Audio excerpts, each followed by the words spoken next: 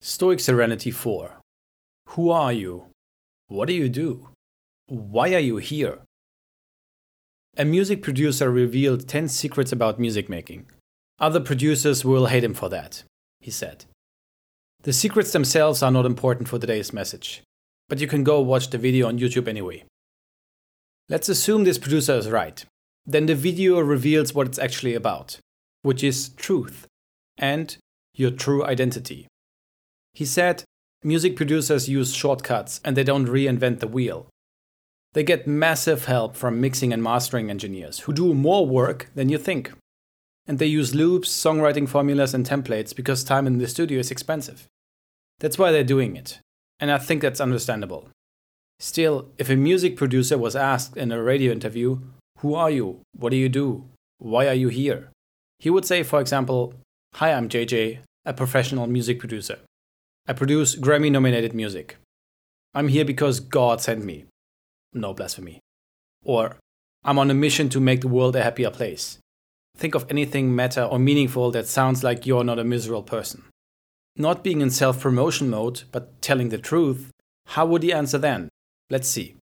I'm George Butnock. I sit in front of the computer for 8 to 12 hours a day. There I click knobs and buttons to influence acoustic oscillations. This produces sounds that people find pleasing, and they pay me for doing that.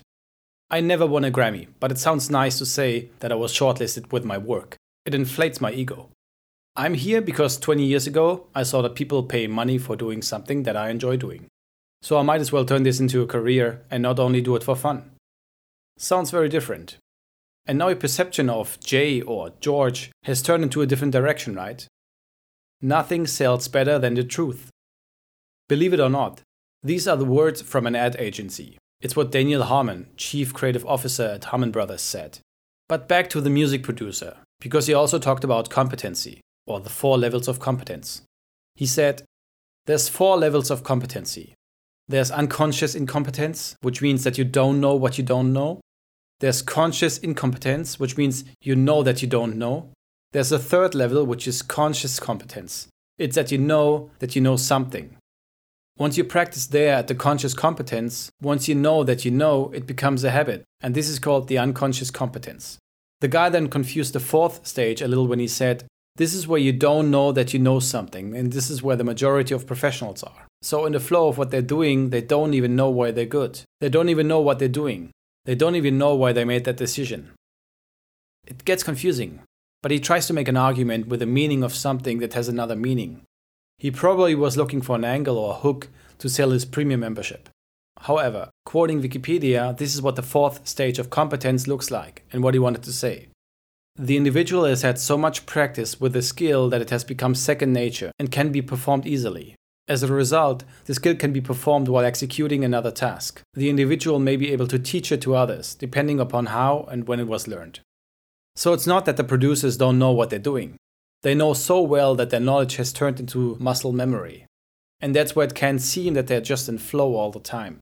Okay, so he confused the psychological states of competence, or, and that's maybe more likely, he tried to prepare his sales pitch by bending the definition of it. Granted. And on a side note, you can know something and be good at it without being able to express it or sell your knowledge. That's why artists who are deeply immersed in their craft have marketers and managers who do that for them. But let's still assume he told the truth by saying, the pros don't even know what they're doing. I had a whole biology degree at Villanova University, and all you do in biology is observe patterns. And that's all I do. I bring it to you in the music production space because the pros don't even know what makes them great. And I'm sure you can watch any masterclass right now. I'm not bashing any other companies or anything like that, but I'm sure you can watch interviews, YouTube videos, masterclasses, and you'll be like, wow, they're literally saying nothing. They don't even know their own craft.